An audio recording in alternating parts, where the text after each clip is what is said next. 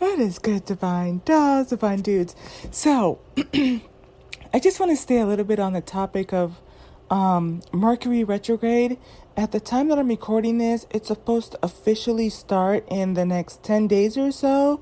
But I see that the collective is kind of going through some of that rough energy, same like we did back in May and June.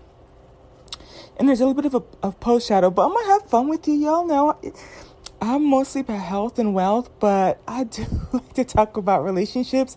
And one of the things that came up when we were just reading a little bit about, how to get through the Mercury retrograde is this is not the time to be sexting your crush. And it made me giggle. And then after I finished recording, I was like, well, there was one that okay. That just sounded bad, but like I know I'm gonna see him again in a couple weeks, which will be right in that retrograde. So it's like I know there's gonna be back and forth and texting and type of thing, but just being paying attention, right? Just paying attention to how I'm communicating. Not the biggest fan of sexting, anyways. I don't even know I'm gonna upload this, but at the end of the day, I want you to kind of think about too. For those of you who have more viable crushes where, you're trying to grow it into something else, it's times like this where you take your time, right? And you get to observe what their energy is during retrogrades, because that's going to give you an indicator. Usually they say when I'm going to use the word courting, because to me, dating means having sex with nowadays. So if you're wanting to have a long-lasting relationship, they say that it takes about at least 1 year of knowing someone to kind of know how they are, because you want to know how they are in the summer, in the winter, and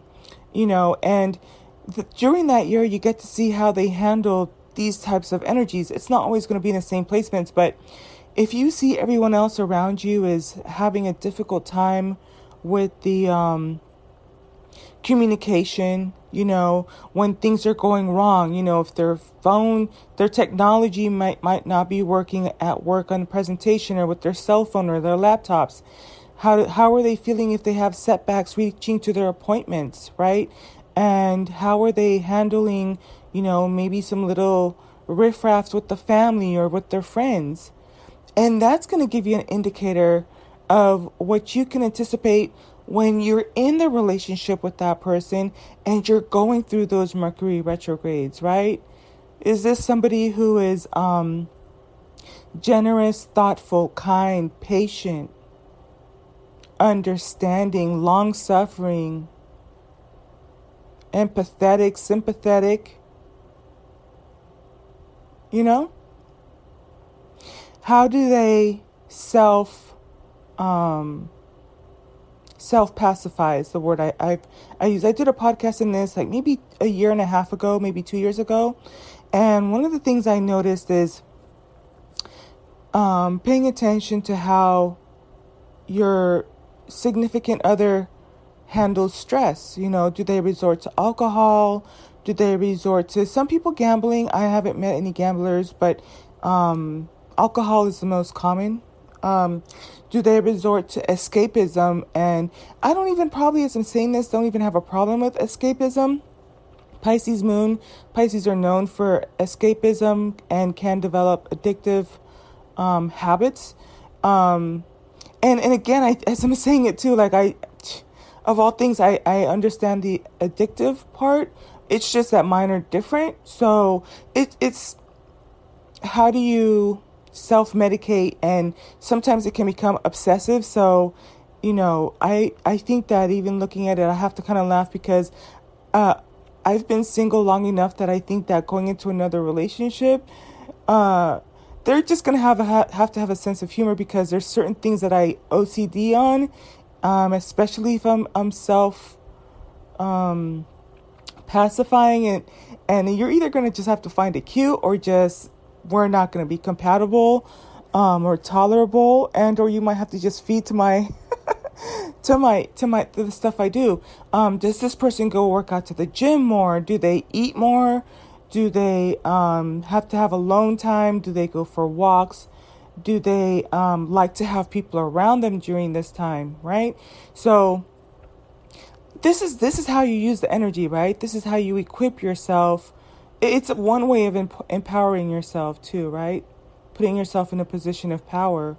It puts you on the offense instead of on the defense, right? Because then knowing this, it was one of those things where it's one thing to kind of be like, oh man, he was so handsome, and I just love to hear the bass in his voice when he called, ask how I'm doing and stuff like that. And we were just hanging out, and next thing I know, it just things took a left, and then now you're searching like, oh frick, it was Mercury retrograde, and I allowed the energy to get the best of me, and I just got really angry.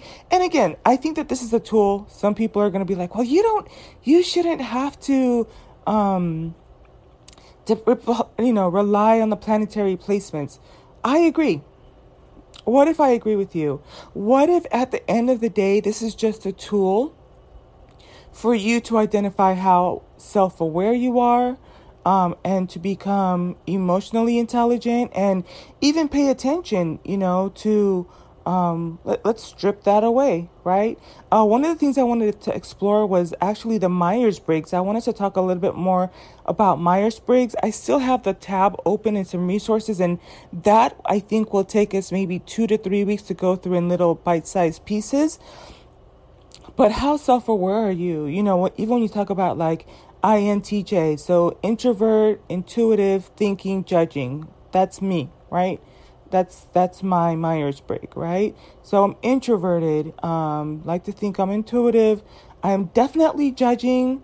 I think that 95% of this podcast is me judging TF out of people. If judging was a person, if you get it, you get it. If you don't, it's cool.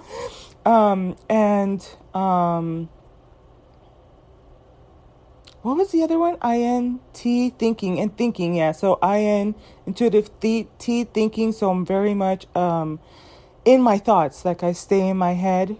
And then when you start to learn the opposites too, right? Whether it's like perceiving, sensing, feeling, extrovert, right? Then you can kind of navigate things a little bit better, and that makes life so much smoother, right? And it even helps with business. I think that even on the workplace, if you kind of I had done a podcast about a week ago, and it shouldn't go without saying, but there's, and I even hate that I had to do that podcast after I did it, put it up, but I felt strongly enough to leave it up, and it is what it is. But it was just talking about like what Black women can kind of expect from that type of person, that type of Black man that's really just hates Black women. Not always, but it's like if you see it coming, now you can know, okay, this person is responding to this movement that's going on online. Let me present myself extra professional. Let me make sure I have documentation. Let me make sure I have communication with my bosses that's comfortable enough that if I need any help, they see my business acumen and how things are going, and that type of thing. And you can protect yourself from that type of energy, and you're not allowing yourself to be provoked. So for people that say they don't need it, and it's funny because there are certain signs that actually lean towards saying, that they don't believe in religion and or spirituality so it's kind of even funny to me, but at the end of the day, it's about, how susceptible are you to being like pulled into certain energies, Pay attention to how quickly it takes for you to go from 0 to 100 real quick. And another interesting thing too, and that I'm going to hop off of here, was when we were reading about what's going on with the Mercury retrograde. Every time you pull up a different article and it uses different languages, that adds more dimensions to the picture of what we're dealing with these Mercury retrogrades. But it said sometimes karmic energies will come in and out of your life, and it's almost like a fleeting thing. And it made me think, there's karmic energies, there's people and types of scenarios where they just really come in and they're like the 2-3 days that they're in your life, they just wreaking havoc, and then they leave you with your relationships and your emotions and your confidence and your, everything you worked so hard to work on, to build yourself up to, can be in a little bit left in shambles and ratted and tatted. And now you're dealing with the aftermath, and they've gone on to just karmic somewhere else. Some people, I do believe, are that's what they came to do, right? And so if you are aware of that, you're not so quick to be moved off of your square, right? It's really hard for them to take you off of your pivot. So, just have some fun with it. But I know, I'm going to pay attention to how I feel in that scenario and type of thing. And for those of you, going back to those who do kind of like to pay attention to it a little bit more, not the best time to start a relationship. And so just go easy, just kind of sail on and allow things to mature. And then when Mercury goes direct, and also just double check when Venus goes direct. And I also gave another clue that was in Astrology King. I noticed a pattern. I was looking at the different zodiacs according to their yearly, where the planets fall. And I noticed that usually like the week after your birthday is when your Venus is conjunct with your sign. And that's a really delicious time for you to fall in love.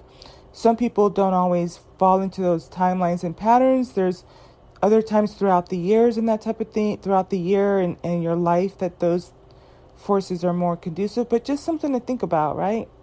Kind of makes you kind of tap into what it is that you're seeing. So until the next one, bye.